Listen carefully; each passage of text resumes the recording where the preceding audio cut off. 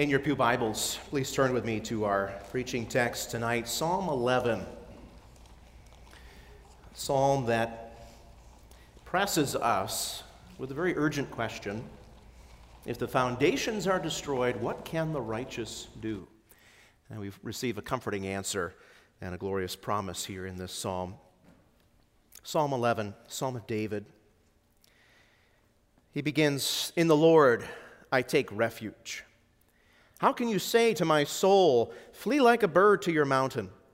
For behold, the wicked bend the bow. They have fitted their arrow to the string to shoot in the dark at the upright in heart. If the foundations are destroyed, what can the righteous do? The Lord is in his holy temple. The Lord's throne is in heaven. His eyes see, his eyelids test the children of man. The Lord tests the righteous, but his soul hates the wicked and the one who loves violence. Let him rain coals on the wicked, fire and sulfur, and a scorching wind shall be the portion of their cup. For the Lord is righteous. He loves righteous deeds. The upright shall behold his face." We're going to end our reading of God's holy word there tonight. So what do you think about the times we're living in? It's one of those questions that makes you a little nervous to answer. Maybe you're sitting at the Thanksgiving table with some family members who don't share your political views. So what do you think about the times we're living in? You start to sweat a little bit. Maybe it's a colleague at work who asks that to you in passing, and you say, well, how long do you have for a conversation? Because it's really a complicated question when you think about it. What do you think about the times we're living in? In one way, the times we're living in, this particular period of human history is remarkable. It's wonderful. It's a time of unprecedented prosperity in the Western world. It's a time of technological sophistication. We can heat and cool our homes. We can open and close our garage doors. We can even feed our pets, all while being absent from home, with a simple tap on a smartphone app. Satellites, high-speed internet, the complicated web of social media gives us access to information on a scale never before experienced in human history. It's a remarkable time to be alive. But if someone asks the question, have all those developments, all these advancements made us happier, wiser, safer? Do they provide peace of mind and a more fulfilling life? Well, if that was the question, I think we would probably say no. Because in spite of all the stuff to which we now have access, the world seems to be a more frightening and insecure place. Terrorism, vandalism, social unrest have reached alarming levels over the last decade. And not just around the world, in other parts of the world, but in our own country, in our own neighborhoods. Our politicians no longer feel the need to hide their corruption. It's common knowledge that they are moved by special interest groups and the almighty dollar rather than motivated by what is just and what is right. Social norms, moral values, once unquestioned for thousands of years, deemed common sense, are now considered to be oppressive and repulsive by the culture movers of our day. And sadly, the church hasn't fared very well either amidst all these changes. Churches today, many are falling over themselves trying to reinterpret God's word to fit the mores of our culture today.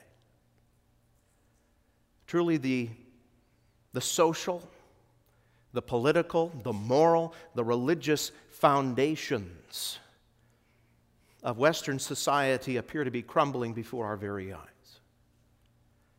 And so we can understand something of the pressing question that David's counselors posed to him in the psalm that I just read. If the foundations are destroyed, what can the righteous do? David is in danger of being ambushed by the wicked. They've bent their bows in his direction. Their fingers are poised to send deadly arrows into his path, to defeat him as the king of Israel. And so his friends advise him to run for the hills, and that might seem to us like good advice, to just get out of here while we still have time. Perhaps like David, we're tempted to let our circumstances drive us to despair, to let our circumstances loosen our grip upon the promises of God. Maybe we've wondered from time to time, will the kingdom of God really prevail over all of this wickedness around us? Will the foundations really hold fast in the end? But here in this inspired psalm, God calls us not to flee, not to compromise, but to take refuge in Him. To take refuge in a God who is sovereign, a God who is faithful, a God who is building an eternal city with foundations,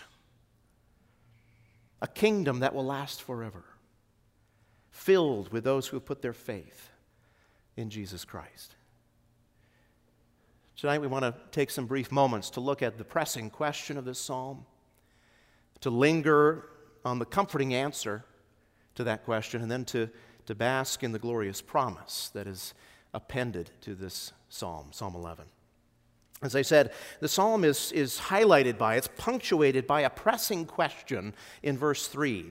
The friends of David ask him, if the foundations are destroyed, what can the righteous do? It's the question that David's sincere but frightened advisors ask him in the midst of a particular trial or crisis in his life.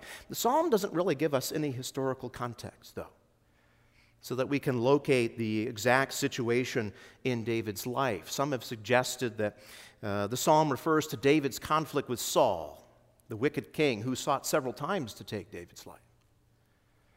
Some have settled on the feud that David had with his wicked son Absalom sometime later, again, a time that threatened David's life. But neither of those contexts really seem to fit this psalm for one main reason, because in both those cases, David actually fled to the mountains. So this psalm really eludes our attempts to ascribe a specific situation in David's life, perhaps allowing us to make a broader application. At very least, we could say this.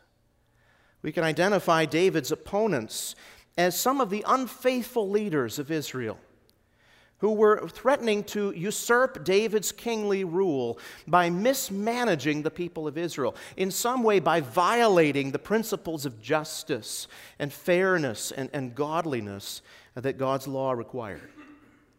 And it's not hard to imagine such people living in Israel, because throughout the history of the people of Israel, there were wicked rulers who failed to preserve justice and righteousness in Israel, which brought about the judgment upon the people of Israel and Judah later on.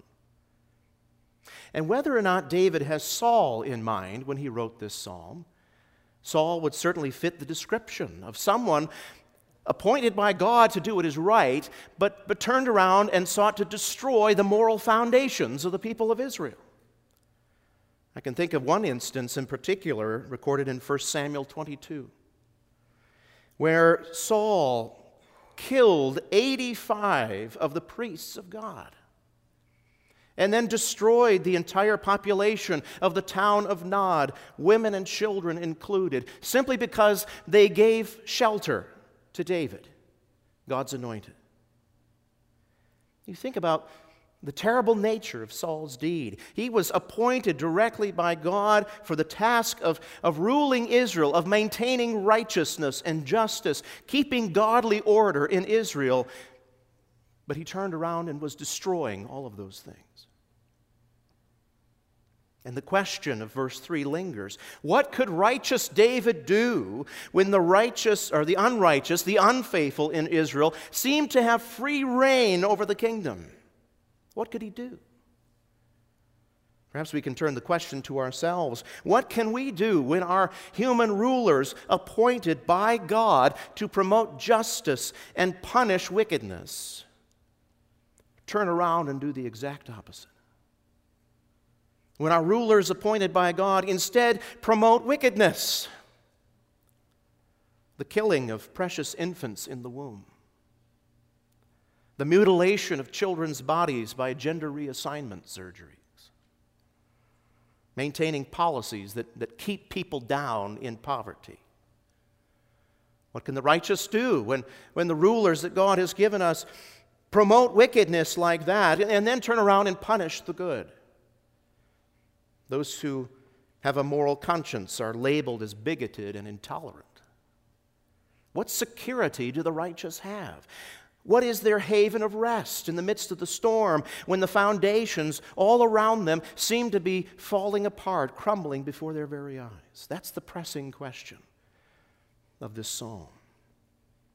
And as we read, David's well-meaning counselors basically advise him to get out of Dodge. They tell him to run for the hills, flee like a bird to the mountains. But David rebukes them. How can you say such a thing to my soul, he says to them. And David plants his feet on the foundation, on the security that God gives to his people in the midst of trouble. You notice how the psalm begins. It begins with a confident assertion, in the Lord, in our covenant God, I take refuge. And that's the comforting answer to the pressing question of David's day and ours. What can the righteous do? They can go on being the righteous. They must not flee. They must not compromise, but they must resist the evil of their day in the strength of the Lord. What security do the righteous have against the flaming darts of the evil one? We have a God in whom we can take refuge. When all other sources of comfort and all other sources of security have fallen away, we have refuge in God. That's the comforting answer that is laid out for us in the rest of the psalm. What can the righteous do when the foundations begin to crumble? David says, we look to the Lord for security. Where is the Lord in this psalm? What's he doing in this psalm? First, where is he? Verse 4 tells us he's in his holy temple. He is on his throne in heaven. We read, the Lord is in his holy temple. The Lord's throne is in heaven. Now, we just enjoyed an enlightening series by Reverend Niemeyer on the tabernacle and the temple furnishings. And so when we hear David talking about the temple, we might be envisioning in our minds the glorious gilded temple of Solomon. We might be thinking about the great temple of Herod, which was rebuilt and Jesus experienced in his day. But we need to remember that the temple itself had not yet been built when this psalm was written. It was not built yet in David's day. David is not thinking about the earthly temple. He's thinking about the Lord's temple in heaven, from which God scans all people of the earth in absolute control, absolute sovereignty. When David talks about the Lord being on his throne in his temple, he has in mind the most holy dwelling place of God, the heavenly Holy of Holies, where the Lord rules over all that exists as the supreme moral standard who judges the thoughts and the intentions and the words and the actions of all people. And as the moral leadership of Israel crumbles around David, David makes his appeal to God, who is on the throne in heaven. David takes heart in the knowledge that God, who is the righteous judge of heaven and earth, will certainly render judgment upon the wicked, and he will certainly come to the cause of the righteous to defend them. And that's an important lesson for us today. In our own society, we often feel vulnerable and increasingly insecure as we look at a society that is becoming more and more wicked, violently opposed to the will of God. And it's a temptation for us to think that that we need to wage a counterattack, that we need to go on the offensive, that the solution to the problem is to win the culture war, take back the media, flood Washington with conservatives. But we must realize that none of that by itself could restore the moral foundations of our society. God calls us to something far more simple, far more biblical. He says, as the foundations crumble, we should go to Him in humble obedience to His word. We should come to Him with a heartfelt, patient trust in the sovereignty of God. God says through Paul in Romans 12, don't avenge yourselves. That's not your job. Vengeance is mine. I will repay, says the Lord. I will come to your aid. I will defend you. It's not our call to seek our security in politics, policies, or politicians, but to find our security only in our sovereign God, who remains the unchanging foundation of morality and justice in the world. He will defend the cause of His righteous people. And Psalm 11 goes on to give us further comfort in our need. We read that God is in His temple. He's on His heavenly throne. That's where He is, as it were. That's the position He holds, one of absolute sovereignty. What's He doing?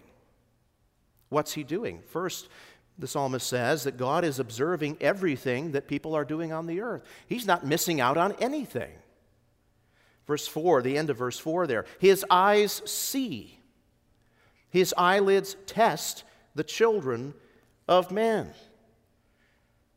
Proverbs 15 says something very similar about God's all-knowing gaze of all that's going on the earth. We read there, the eyes of the Lord are everywhere, keeping watch on the wicked and the good. The Psalm recognizes that the wicked may be all around us all the time.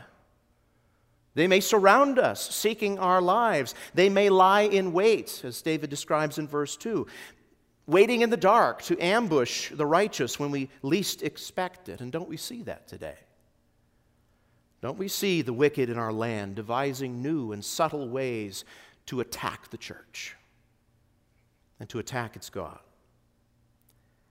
But our all-seeing God sees them. He knows their plans even before they are devised. He exposes their works of darkness in the light of His omniscience, and they will not be able to accomplish a single one of their plans if their goal is the downfall of the people of God. That's the sense of verse 5. We read in verse 5, the Lord tests the righteous, but His soul hates the wicked and the one who loves violence. David says, as the judge of heaven, the Lord tests the righteous and the wicked. He finds the righteous pleasing to Him,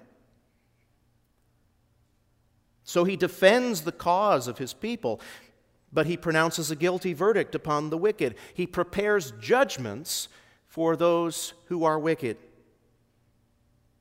Notice what he says there in the end of verse 5 and verse 6. His soul, God's soul, the Lord's soul, hates the wicked and the one who loves violence.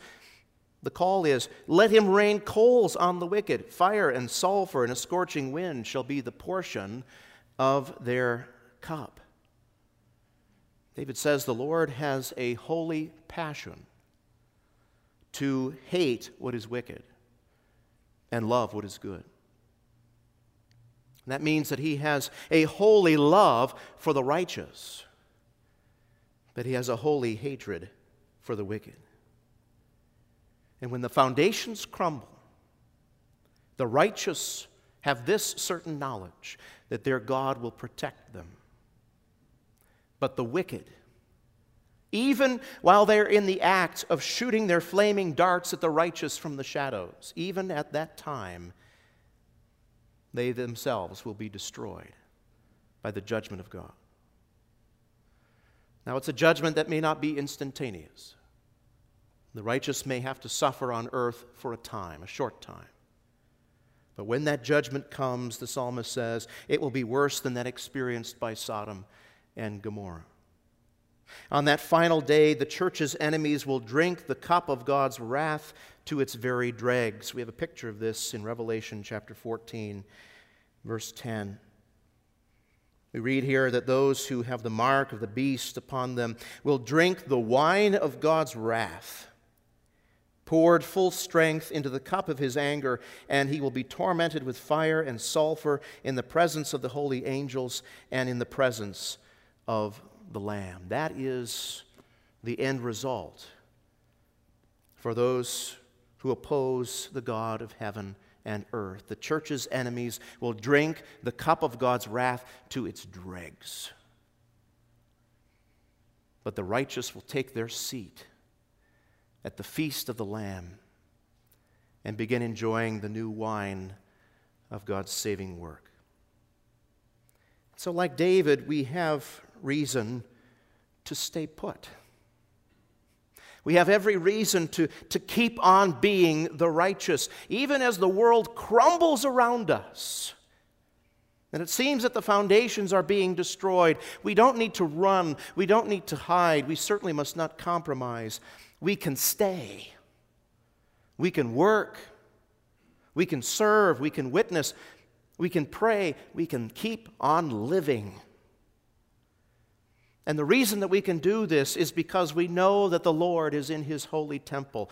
He is on His throne in heaven. Our faithful covenant God is still in control, and He is going to work everything for the good of His people, for His purposes, and for the glory of His church. That's the promise.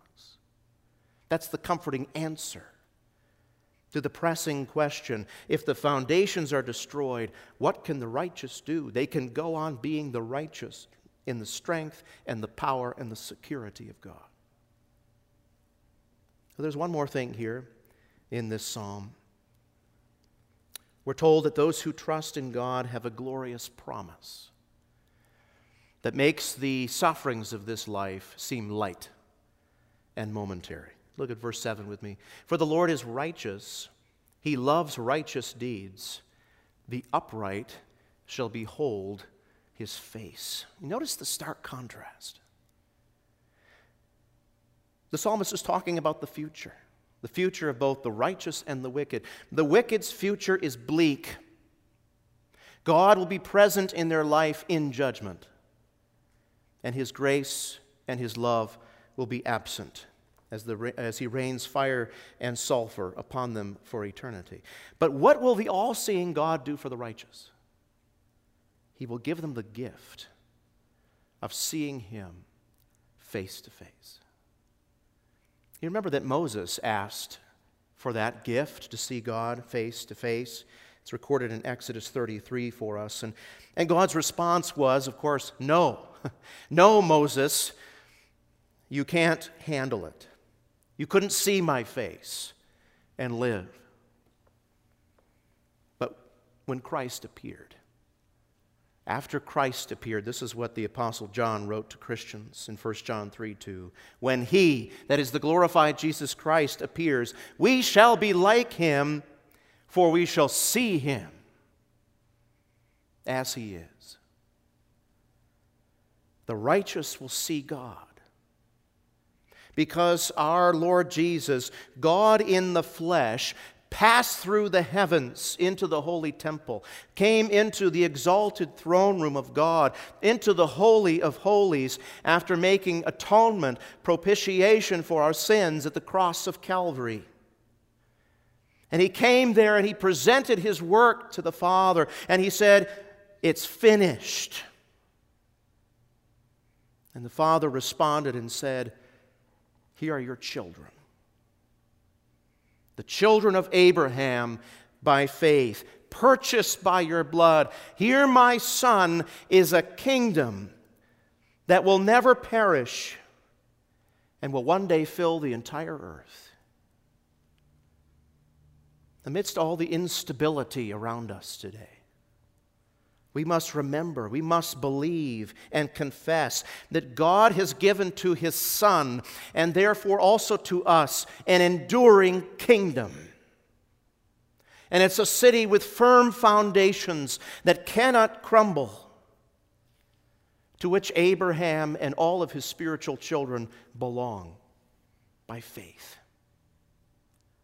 It's a kingdom built with the King of Kings, Jesus Christ himself, as its chief cornerstone. And it's a city that we enter by faith in Jesus Christ as we embrace the gospel of his word. And so even as the world crumbles around us, let's not despair, but let's do our work in God's kingdom with a peaceful and a quiet confidence that the true foundations will hold in the end. For our Lord Jesus Christ is building a kingdom that will last forever, of which you and I are now and always will be living members. Let's pray together. Gracious God, we thank you for the enduring promises of your word.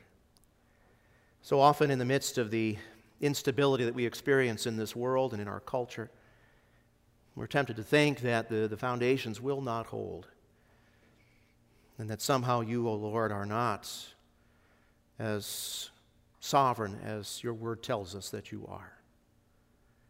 Lord, help us to see with the eyes of faith that you are the King of Kings and the Lord of Lords. You have done all that is necessary to rescue your children from the power of Satan and the power of death and sin.